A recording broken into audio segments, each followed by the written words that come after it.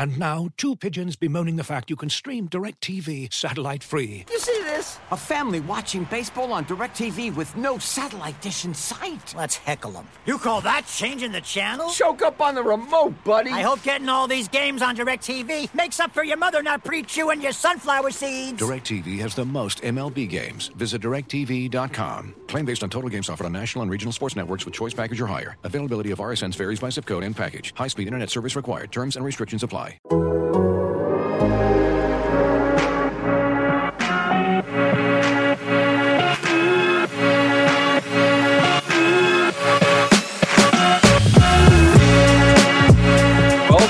Welcome. It is January 13th, 2022, and it is a beautiful day to talk Blue Jays baseball. Major League Baseball and the MLBPA are resuming talks, which is a long time coming. And we're hosting the very first, very cool BlueJays.com. I am Stephen Nesbitt, a national baseball writer at The Athletic, and I'm joined by Caitlin McGrath, who you all know does a wonderful job covering the Jays here at The Athletic. If you're coming across this episode on the Spin Rate podcast feed, where you normally hear Caitlin and Drew talk Jays, this is a live room. This is a new feature at The Athletic where we record live and listeners can jump in and ask questions, and I'll explain in a couple minutes how you can join the fun next time. But first, what do you say, Caitlin? MLBPA, get this thing wrapped up this afternoon, virtually shake hands by the end of the day, right? Yeah, that would be great. You know, it's kind of funny because I was thinking this morning, and then I realized I had a dream last night that that suddenly they had come to an agreement, and I was so ill prepared for spring training, and because in my mind I'm not ready at all for spring training. I haven't really booked a hotel or anything, and then in my dream everyone was just oh my god, they figured it out, and I was oh my god, I have nothing planned. I've got to go to spring, and and so that's those dreams you have. I don't know, every journalist has this dream where it's you have these nightmare scenarios where you've forgot your computer at home or something and breaking news happens. I just have so many anxiety journalism dreams, and so that's the latest one that I've had this off season. Yeah, for me it's not even the laptop, it's the charger, and you have to go around the press box pleading with someone to when they're on full juice to help you out. I'm with you. I think a lot of us would be really ill prepared for spring training to start on time now. I, like many others, have plans to be down at spring training, to visit Arizona, to visit Florida, and haven't. My wife's asking, so any idea when you're gonna head out? We have a 1-year-old baby, so it's a little tough to leave the house. And I was well, it'll probably be February or March or April or who knows, July. We've done that before. So I was running this week a league-wide fan survey on The Athletic, which is still live through this Sunday if you want to participate in it. And through the first 10,000 plus ballots filed, I can safely say that fans have turned the corner and are starting to really sweat opening day. Almost every fan, to not give away too much, almost everyone who participated thinks spring training is going to be pushed back, which seems pretty realistic, and almost exactly half of them thought that regular season games would be either canceled or delayed. So I'll get the full results up next week. But if you would have asked that question in the first week of December or even earlier, I think we would have had a pretty small fraction of fans that thought that it would get to the point where we're missing games. So, it's gonna be interesting. I think all of us would love for a little bit of progress to be made here. So before we turn to some questions, let's get to the Blue Jays. For the baseball fan who may be living under a rock, which honestly not the worst place to be right now considering how little baseball there is, Caitlin, can you fill us in on the goings-on of the Blue Jays this offseason after a 2021 season in which they had the Cy Young, the MVP runner-up, 91 wins, and missed the playoffs? Yeah. I mean, I think 2021 Blue Jays season will go down as one of the most memorable ones in which they missed the playoffs. It's not like they, necessarily went on a deep run the way that the 2015 and 2016 teams did here and became these iconic teams. The 2021 squad had an incredible amount of individual performances that stood out. You obviously mentioned Robbie Ray, coming off a career worst year to have a career best year, winning the Cy Young. And I remember that occurring and it was such a slow burn. Like, he was pitching well, and then like it hit August, and all of a sudden all of us, and I think some of this was also the fact that like we as reporters really only started getting to watch the Blue Jays in like end of July, August, because they weren't here.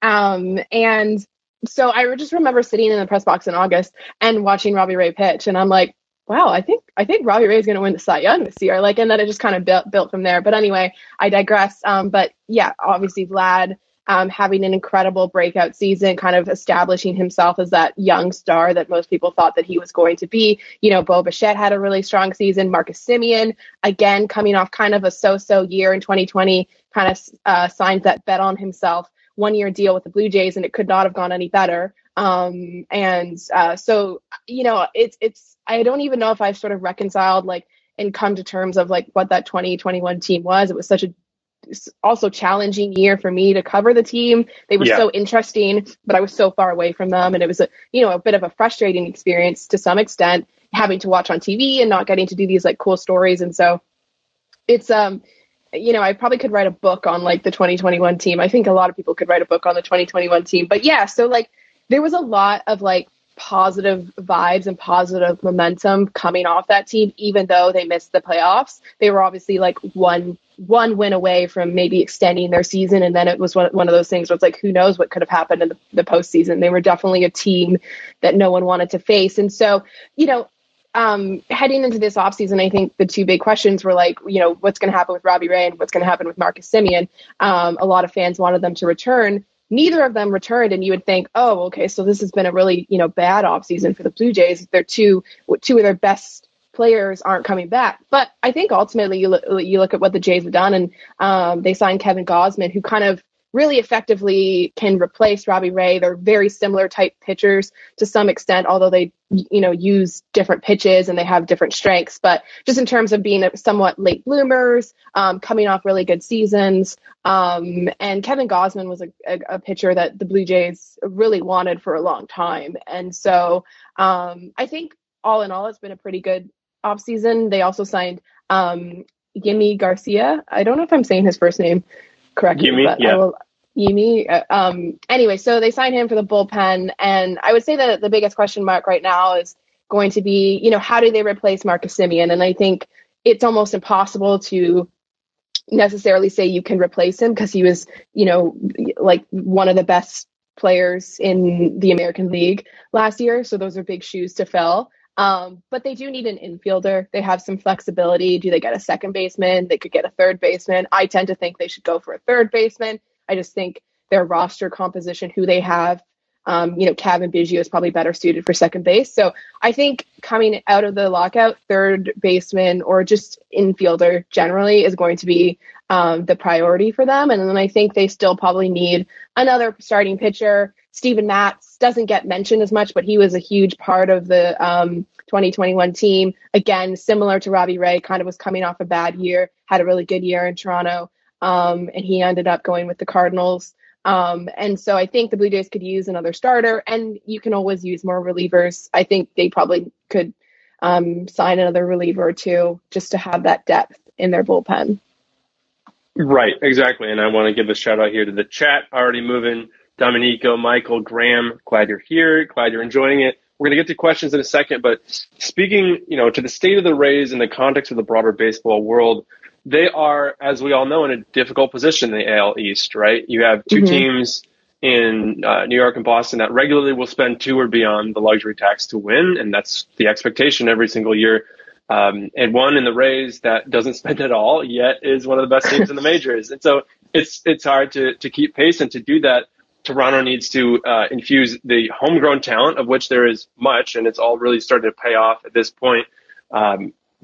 With free agent splashes, and they've done that, and they're doing that. And I think that's what you need to look at as a real positive, as a Blue Jays fan. Going and getting Kevin Gausman, one of the best starters on the board, guy they've liked for years, as you mentioned, gives them a rotation even after Matz and Ray head elsewhere. That's Gausman, Ryu, Berrios, and Alek Manoah for starters. And that's, I think after what we saw Manoah do last year, that's something that has to, despite the subtractions, have people feeling pretty good entering this 2022 season. Whenever It happens. So we have a bunch of people in the audience, a great audience gathered here in the live room. So let me explain how this goes. If you want to pop in and ask a question, make sure you're listening on the Athletics mobile app. If you're there, hit the request to speak button that should be on your screen, and that'll put you in line to ask a question. I'll add people one by one, and I'll kick you off after you ask your question. I promise it's nothing personal. We can just have one listener at a time up on stage with us. So if you are not a subscriber, you can get a great deal by going to theathletic.com/spinrate, which I highly recommend. It's Caitlin and Drew talking Blue Jays. That's theathletic.com/spinrate, and Spinrate is their podcast. So we will head to the questions, and one note before we do that is make sure once you are approved and you're on stage with us that you check to see if you're muted. That can sometimes be an issue. So let's start off by going to Grady. Grady, how are you doing? Hi, yes. How are you guys doing? Good. Good. How are you? I'm doing great, thanks.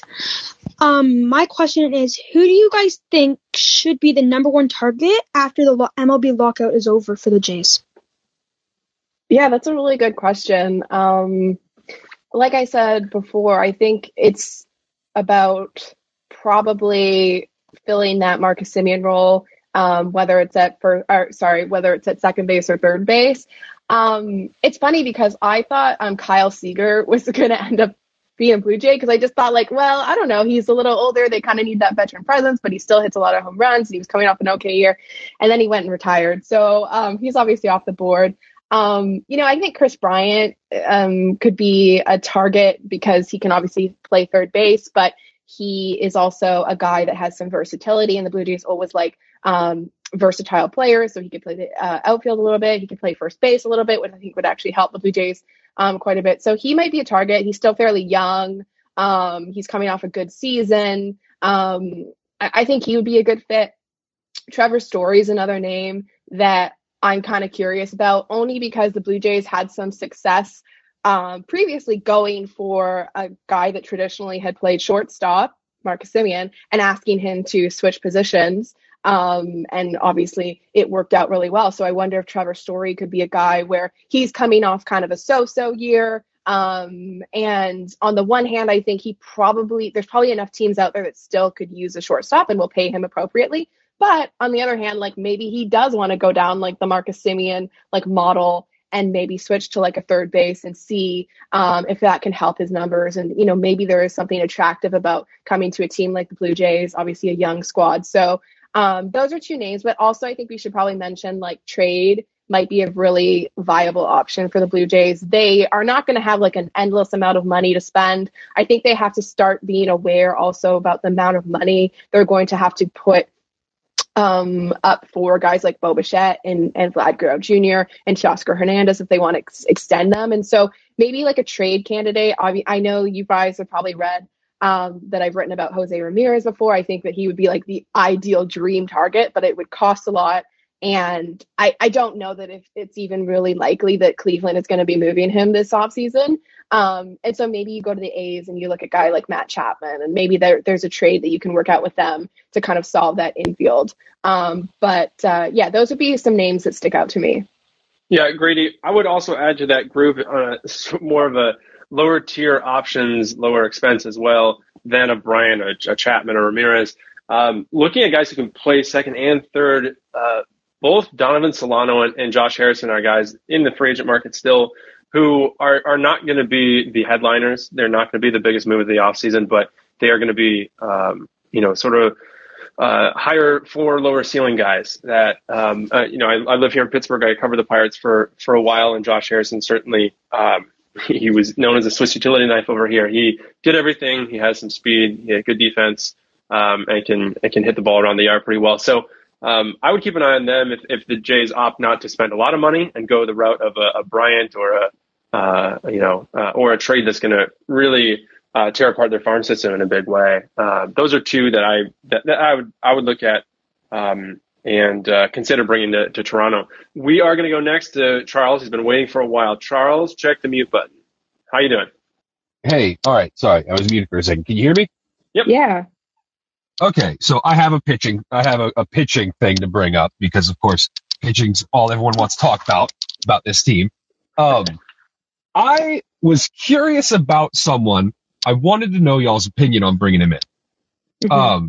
I look at a guy who had a really strong start to last year and a really bad finish. And I think to myself, if the Blue Jays could bring him in on, maybe not the 1 year prove it deal, but like a 2 or a 3 year deal or something, because, you don't want to bring him on a 1 year deal and then you can't bring him back, like just happened with Robbie Ray. I feel like I know who you're getting at. A guy from Seattle. Yeah, a guy from Seattle.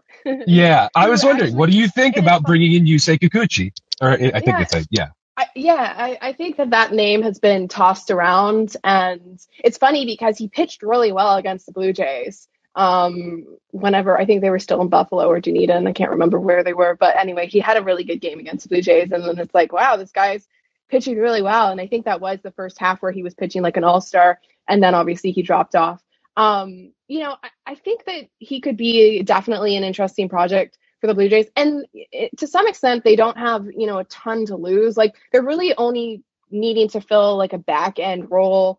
And they have some like somewhat depth to play with. Like, let's just say they sign a pitcher and he doesn't really work out, but like Nate Pearson's doing really well, pitching out of the bullpen, pitching in sort of a hybrid kind of bulk pitcher role. Like, maybe then Nate Pearson works his way into the rotation. And so I think the Blue Jays have some wiggle room to take some risk with who they sign as a fifth starter. Obviously, you don't necessarily want to sign someone to a long-term deal if there's a lot of risk with them. But, I think Kikuchi could be an option. I think the Blue Jays have been like mentioned. The one thing that I wonder with him is that I guess he opted out of that. I can't remember what amount it was, but it was a good amount of money with Seattle. And so presumably he's looking for somewhat of a long-term deal. I don't know if he's looking for 5 years. Probably that's not going to happen, but he'd probably be looking for at least 2 or 3. So I think the question would be I think if it was a 1 year deal, it's there's nothing to lose really. You might as well try it. But if the Blue Jays are signing him to like a 2 or 3 year deal, and then you're wondering, well, he's kind of got these question marks, and what does this mean? It's definitely an option. It wouldn't shock me if they went that route, but it also wouldn't shock me if they kind of backed off because he's looking for a longer term deal. I don't know, Steven, what do you think? Yeah, Kikuchi was a guy who at the start of last year was like everybody's pick to click, I think, where through the first 2 years of his career, he had a ERA north of 5 and hadn't pitched all that much in 2020, of course, because no one really did. But the peripherals were something that looked a lot better for him. And of course, first half of last season, said he pitched like an all-star. He was an all-star. He was fantastic through the first half of last season, but ultimately comes out with something that looks pretty pedestrian with a 4.4 ERA, 29 starts, 157 innings, so it didn't cover that much. And if you look at his StatCast page, it's a whole lot of blue there.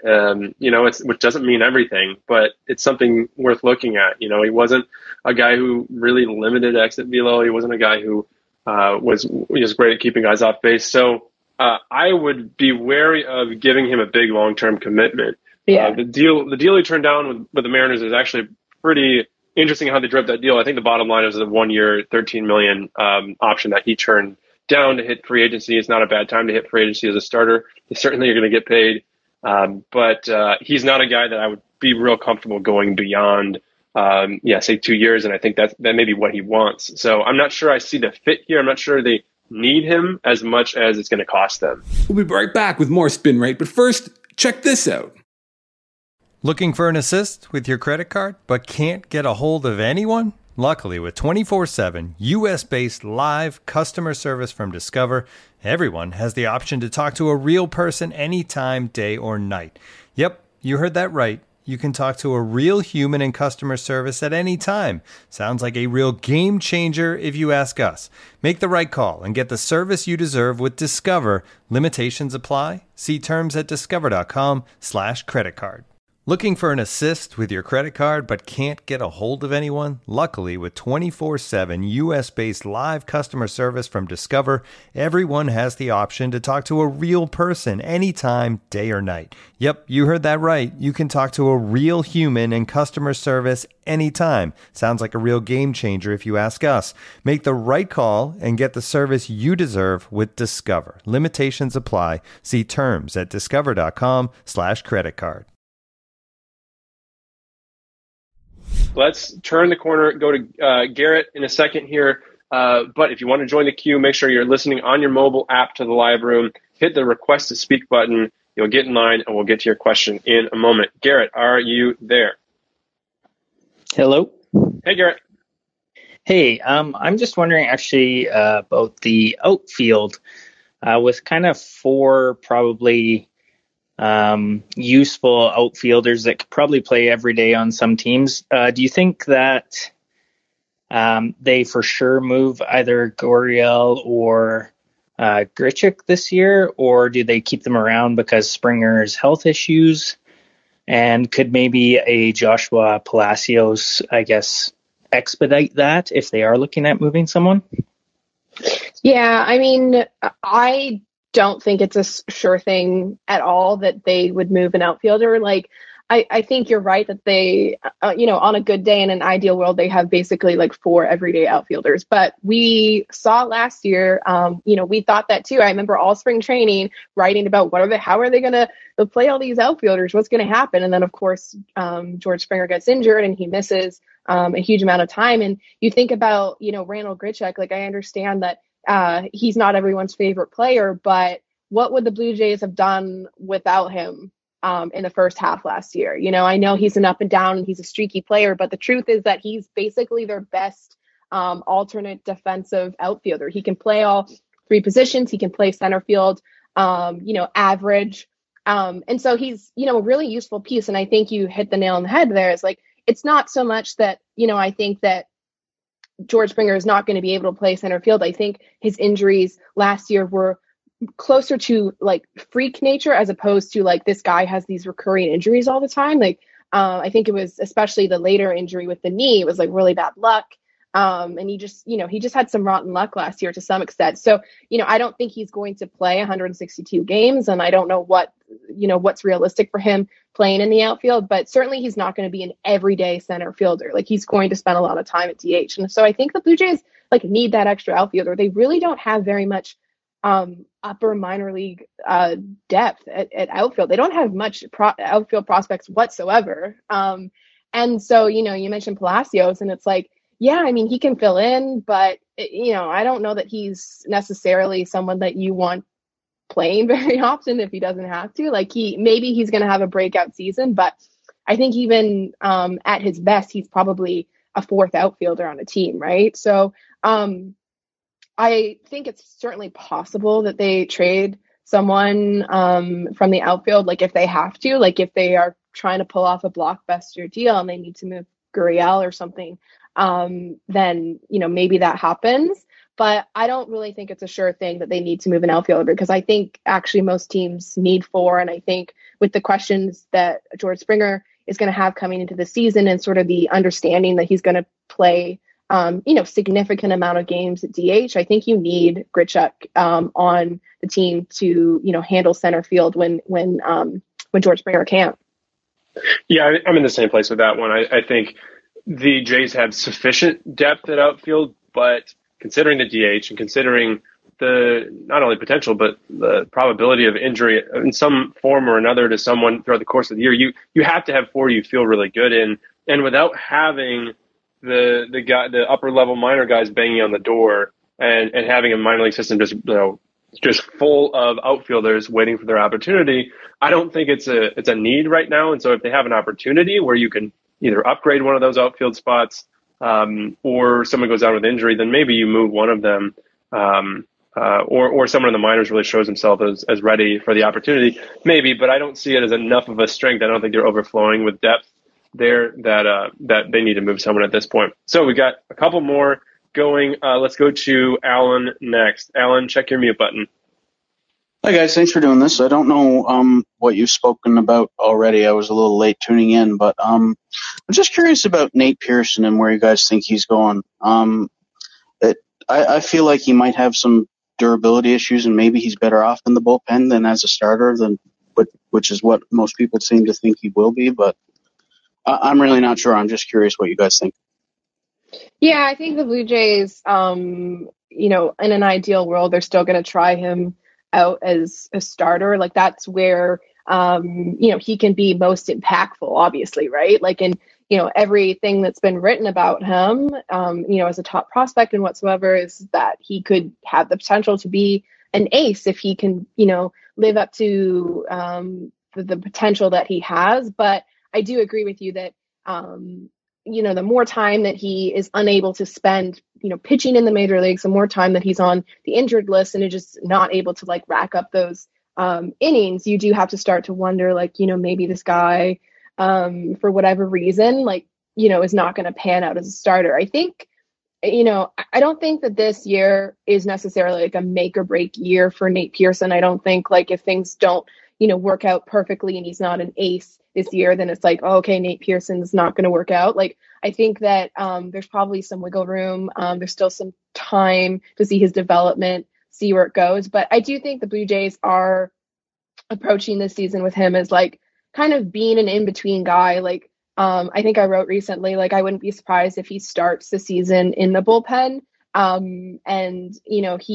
I think the Tampa Bay Rays have used pitchers in similar ways in which they've kind of, made short starts. They've been used as bulk pitchers, or they've had really short leashes. Obviously, the Rays have like an incredible bullpen, so they can go to the bullpen pretty early in games and be fine. And so I think you might see the Blue Jays start to use Nate Pearson like that. And it used to be, a lot of people have mentioned this before, and it's a tactic that teams used to use a lot, starting a young pitcher in the bullpen in his first couple years in the major leagues, and eventually he works his way to being a starter. And so maybe that's the path for Nate Pearson. But I'm not really in the camp of like ready to say, Nate Pearson's not going to work out or he's never going to be a starter. I think there's still plenty of time for that. Well, maybe not plenty of time, but there's still time for him to work his way into a rotation role. And hopefully him getting the procedure this offseason with whatever that sports hernia was, helps. I think some of his injuries have been kind of bad luck as well. But yeah, I know. What do you think, Stephen? I think that the truth is, at this level, every incentive for everyone all around this situation is for a guy to become a starter. You're going to see guys given a chance over and over and over again, even if they've proven that they're not quite ready or they're injury prone, until it's like fully proven that they're incapable of handling the starter's load, whether that's performance or injury. They're going to give him a shot in the starting rotation or for spot starts, long relief, same type of deal. And let's even say the Jays are in the hunt this year. Pearson's pitching out of the bullpen. He's pitching great. You get to next spring, they'll probably say the same thing again. We're gonna stretch him out. We're gonna see how he looks, because think of it from his perspective. What gets paid in today's game? Also, what do players just want to be? They want to be the guy who goes out there and lets it eat for 7 innings a start, right? They want to be the Cy Young winner.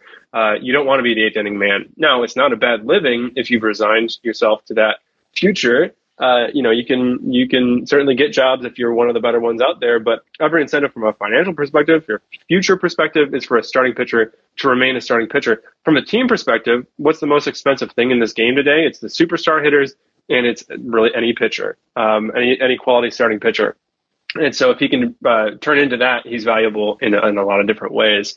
So I think there is still time for him. Like Caitlin said, I don't think we need to push the panic button quite yet. That there's time for him to continue to develop as a starting pitcher, and if they have better options at this point in time, then you put him in the bullpen and you try again later. I think we're not quite to the point where you've reached the point of no return with him and need to officially designate him as a reliever for the rest of the time. Okay, we're gonna go with Keith next. Keith, are you there, Keith? Hi there. So, yeah, I know where the mute button is. What's up? Last year we saw kind of the three-headed catching monster that kind of started the year off, and we're kind of moving towards a potential four-headed catching monster. At what point do the Jays kind of look to actually move one of these catchers? I know it's been talked about for a while, and there won't be necessarily any strong bargaining position if Moreno shows up and just blasts the ball all over the place. Yeah, I feel like I've been writing about the Blue Jays having, 4 or 5 catchers on their 40-man roster forever. And I've tried to, doing all these mock trade scenarios, wherever. I feel like I've tried to trade Alejandro Kirk to every team in the majors at this point. I'm just, anyone want Alejandro Kirk? I've tried to trade him to the Pirates a few times.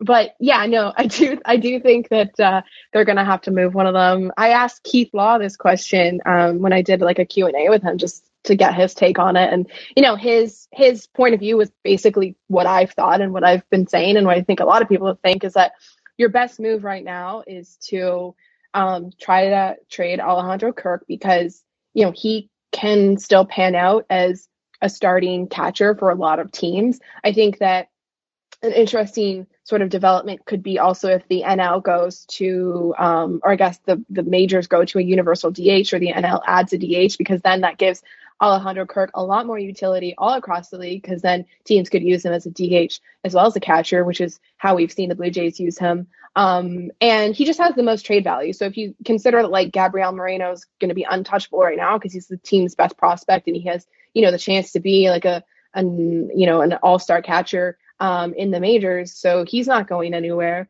And then you basically have to decide, well, who do we trade of the other ones? Well, Danny Jansen, the Blue Jays sort of love him for the intangibles. He's seen as a leader in the clubhouse. He's really good at working with pitchers. The coaching staff love him. The organization love him. And I think he's also sort of started to blossom into, a really effective defensive catcher as well. And we saw him kind of come around a little bit last year offensively. It's not been a smooth ride for him in the majors offensively, but, perhaps there were signs last year, even though he spent a lot of time injured, that he was coming around, kind of embracing, the hitter that he could be. And so, I think I look at Danny Jansen and say he could be a really great, capable, second catcher on a team, or a backup catcher if Gabriel Moreno turns out to be a superstar. And then Reese McGuire, we've seen the Blue Jays DFA him before, and then he got through waivers and they were able to keep him. And then he kind of bounced back from his awful 2020 season a little bit in 2021 to at least be a pretty respectable backup catcher as well, a defense first guy. And so, he's useful to have on a roster. It's just he doesn't have a lot of trade value. Obviously, the Blue Jays DFA'd him and no one took him. That kind of tells you what his trade value is. So I just think that you look at Kirk, and he's the guy that you're going to get the most back for. And so I think whenever Gabriel Moreno's ready, he can kind of play in the major leagues. And then you have Danny Jansen that's there as well, showing him the way. At some point, you may have to DFA Reese McGuire again. And so I think your best bet is to try and move Kirk. And I do agree that maybe this offseason is the best time, because once Moreno's knocking on the door and the Blue Jays kind of have their hands tied and they've got to move someone, you lose a bit of leverage there. Yeah, I'm with you. And I'll just leave it at this, since you're the expert on it. This is a good problem to have if you're the Blue Jays. Yeah. There are a lot of teams out there looking for one capable catcher, much less 3 to have, certainly flaws and then a great prospect coming behind them. So we're going to do about 9-10 more minutes. So let's fly through a couple questions, and let's go back to a couple people who we missed last time, whether it was a mute problem or what. Derek, are you with us? Hey, first-time caller, long-time listener. What are the status of the renos at the Rogers Center, if you know? Are we going to see them at all this year? And are we going to see better beer? I don't know about beer. I haven't heard any updates on that. In terms of the renovations, we haven't really even seen the sort of big announcement come yet about what's been reported out of, I think Venues Now is a trade publication for, I guess, stadiums and venues. And they reported a $200 $250 million renovation of the Rogers Center. That hasn't really been officially announced yet, and maybe details are being worked out. So I doubt anything really happens between like now and opening day with that, because I think it's a pretty large scale renovation. But I do know that previously the Blue Jays announced that they were replacing the video board, and so I think that work has been done. So I think for next year, for next season rather, like the most we could expect is a new video board and probably some cosmetic changes what they've done every off season, just to kind of like refurbish and refresh the Rogers Center a little bit. But I don't think we're going to see anything substantially done in terms of those big scale renovations. The best I think is we'll see some sort of formal announcement and maybe some, I don't know, mock-ups or whatever it may be. But these things take time. I mean, even with the spring training complex, when they were building that, it took a number of years for that to happen. And then I think this Rogers Center, however big scale the reno is, it's gonna take a lot of time. So I don't really have a good update on that. But I would say hopefully we hear soon something more formal from Rogers and the Blue Jays on like what the exact plans are. I had two quick things. One is that we will get our best beer expert, Eno Saris, on this. The beer question, hopefully he can get to the bottom of this. And secondly, as an out-of-towner, I personally glad to hear that it sounds like renovation is the way they're going to go with Rogers Center. I think it can be an incredible atmosphere there, and certainly needs upgrades in certain ways. But you look around the league, and I think the most envious situations today are where they sort of built up a ballpark village around the stadium. It's good for the team in a number of ways. New park is always good, and getting money from the surrounding businesses is great. You're thinking of Atlanta certainly as a very obvious thing. The problem with that is you have to go 20, 25 minutes outside the city to get it. So I love where the ballpark is situated in Toronto.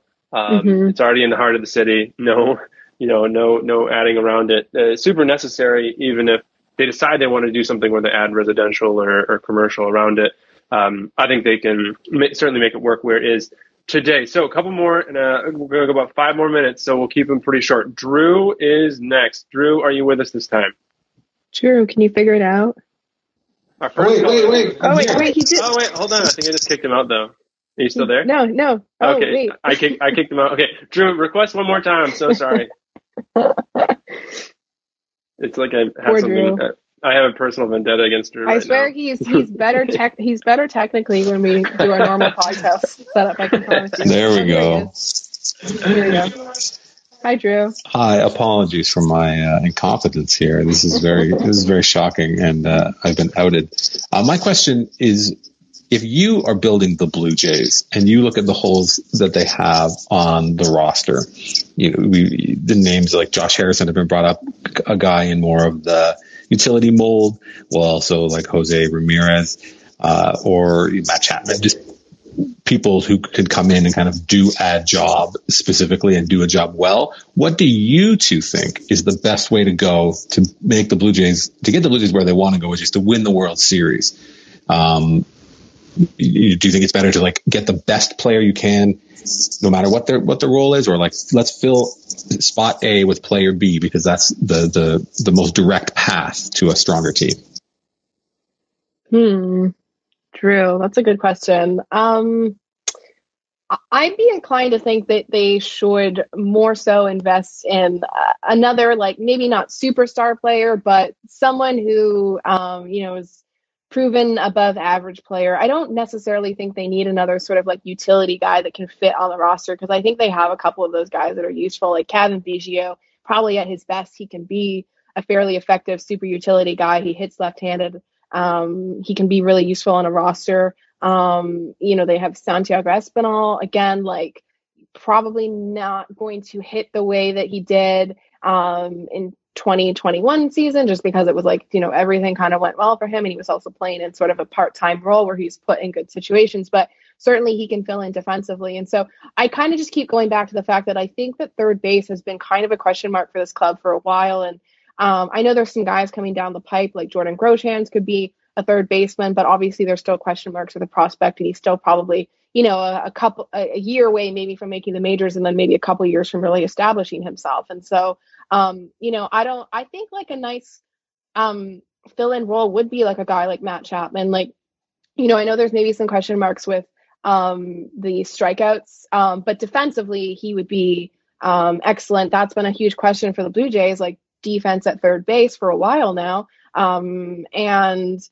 he still hits a lot of home runs. He's probably would do really well hitting home runs at the Rogers Center, for example. And so, I don't know that I'm necessarily like, I think Jose Ramirez, if you could get him, that'd be great. Obviously he would fit really well, but that plan I think would also work best if the Blue Jays could kind of ensure that he would stick around, because it would really kind of be a huge hit to their farm system to trade for him. So maybe it's someone more like in that middle range, like a Matt Chapman that kind of fills in that third base role really well defensively, is capable hitter, but not necessarily a superstar cost. So you still can kind of ensure that you can spend down the road on Vlad and Bo and whoever else you want to keep around. Yeah, I mean, a lot of this depends how much I, as the architect of the Toronto Blue Jays, am willing to spend on this. How high I'm willing to go, because if you want to go get Chris Bryant, well, that does a pretty good job of filling the third base hole, and he can certainly play in other places around the field too. It does kind of seem like things are trending toward a trade filling one of those spots. I think Chapman will look great in Blue Jays uniform. I think Ramirez is going to be such a massive asking price that I don't know if it's going to be really wise to raid the farm system to that extent. If I could sort of map a path to the end of this offseason, I would trade for Matt Chapman.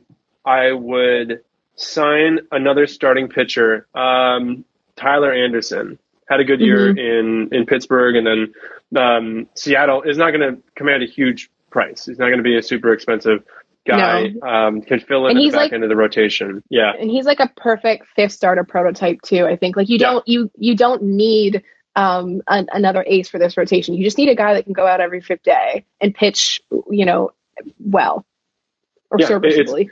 It's a guy who, if you have a nice offensive day, you can expect to win. And I think this lineup can do it. I think it can afford to have a Matt Chapman in the lineup. It may not be a plus bat like a Chris Bryant can be in a game changer. And then I probably just fill out the bullpen. I don't think they need to go crazy. And if you want to acquire, say, Josh Harrison and fill the hole with a more utility guy, then if you come closer to the trade deadline and the Guardians are suddenly a lot more willing to talk Ramirez at that point, then maybe he's a stronger solution, and Harrison at that point can bounce around and play the outfield, play second base, whatever you need. Okay, last one here. We're going to go back to Grady, who started it all. Thanks for the question, Drew. Grady, you're back on the clock. Grady. Hi, yes. My next question is, who would be a great pickup if the Jays were to go out and trade somebody like a Gurriel or a Grichuk or an Espinal or even a McGuire? I mean, you could go so many different ways with that. I mean, McGuire, if you're trading him alone, he's not really going to get a lot for you. I think it was actually Rob for the Pirates. We did a sort of mock back and forth trade, and somebody suggested it was just a reliever that the Pirates have for McGuire, and it was kind of said like, if the Blue Jays can get anyone for Reese McGuire, I think they would take it. You're not exactly going to be striving high for a guy like him. With due respect to Reese McGuire, it's just like those guys on the market, they don't go for a huge amount. I think if we're talking about Gurriel in a trade, I think I would be inclined to say he's only going to be in a type of like blockbuster trade. When I've talked to Zach, our Cleveland Guardians writer, we've always kind of envisioned that the Cleveland would want a guy like Gurriel because they've always been looking for outfielders. And so, maybe if there's like a blockbuster Ramirez trade, you would see Gurriel moved in that. And so, it's hard to kind of, there's so many options that they could go. And I think we've kind of already gone over some of the best, trade candidates for the Blue Jays. But yeah, I think like, if they could, get a starter on the trade market. We haven't really mentioned the A's in terms of trading starters, but obviously they have a couple options there as well. Chris Bassett, I think, would be a name that would fit really well. On the Blue Jays, I would actually like, he's better than a fifth starter, so he would make the rotation really strong. He might cost a lot. And so, yeah, the Blue Jays can go a lot of different ways. I think Grichuk, again, like an earlier question, I don't think he's necessarily a guy that they need to trade. I don't know that you're necessarily going to get a lot back for him too, because he does have not a huge contract, but a sizable amount of money that he's going to be making for the next couple of years. And he's kind of shaping up to be performing like a fourth outfielder. So I don't know that teams are necessarily want to take him on in his salary just for a fourth outfielder type. Whereas I think on the Blue Jays, he does have a lot of use. So a lot of different ways you could go with trades, but I think the Blue Jays do have a lot of players that would be valuable to other teams. It's just a matter of like finding a deal that really matches up well for them, or for both teams rather. Yeah, the names you mentioned, Grady, are kind of not exactly on the same point in the spectrum. Reese McGuire, I don't think is going to get you a ton, but Gurriel, yeah, that could be the centerpiece for a pretty huge deal. And there are guys out there, likely to be traded or probably going to be traded. We've mentioned Chapman. The Oakland A's are trying to get rid of pretty much everybody. So you have, if you're looking for another starter, you've got Chris Bassett, you got Frankie Montas. You have different options there. Another starter that's on the market, I believe, was floated in trade talks, or at least one of the top trade candidates, Sonny Gray with the Reds. Mm-hmm. So, if you wanted to do a trade of that ilk, that's out there. And then I have to mention, because Jim Bowden had him listed in one of his top trade candidates, Josh Donaldson. You know what? Let's do the reunion thing. I don't think it's going to happen. I also don't think the Twins are quite ready to punch on everything. But I think there are some trades to be had there. But if they're going to do it, my guess would be it's going to be to fill either the second base or the third base slot. So with that, Caitlin, let's close up shop here. This has been great for those who are tuning in for the first time. Thanks for making the first live room a wonderful experience. We'll work on any technical challenges for next time.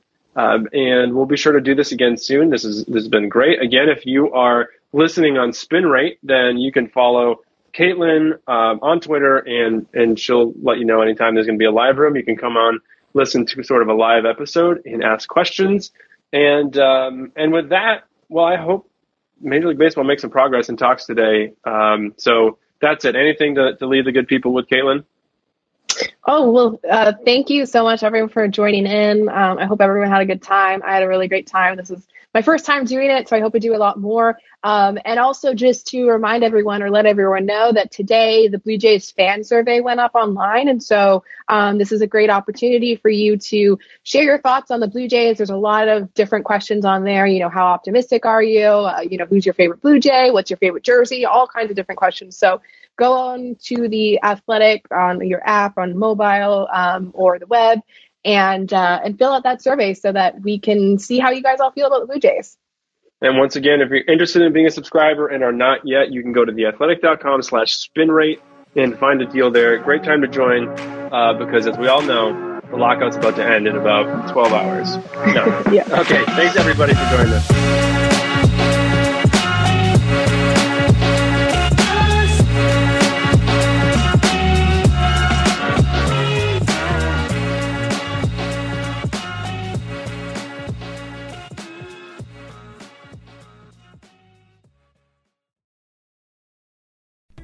As you've probably heard by now, we've teamed up with BetMGM this season. We'll be using BetMGM lines to make all of our picks, and we'll have special offers for our listeners each week. If you haven't signed up for BetMGM yet, use bonus code THEATHLETIC, and you'll get a 1-year subscription to The Athletic, plus up to a $1,500 first bet offer on your first wager with BetMGM. Here's how it works.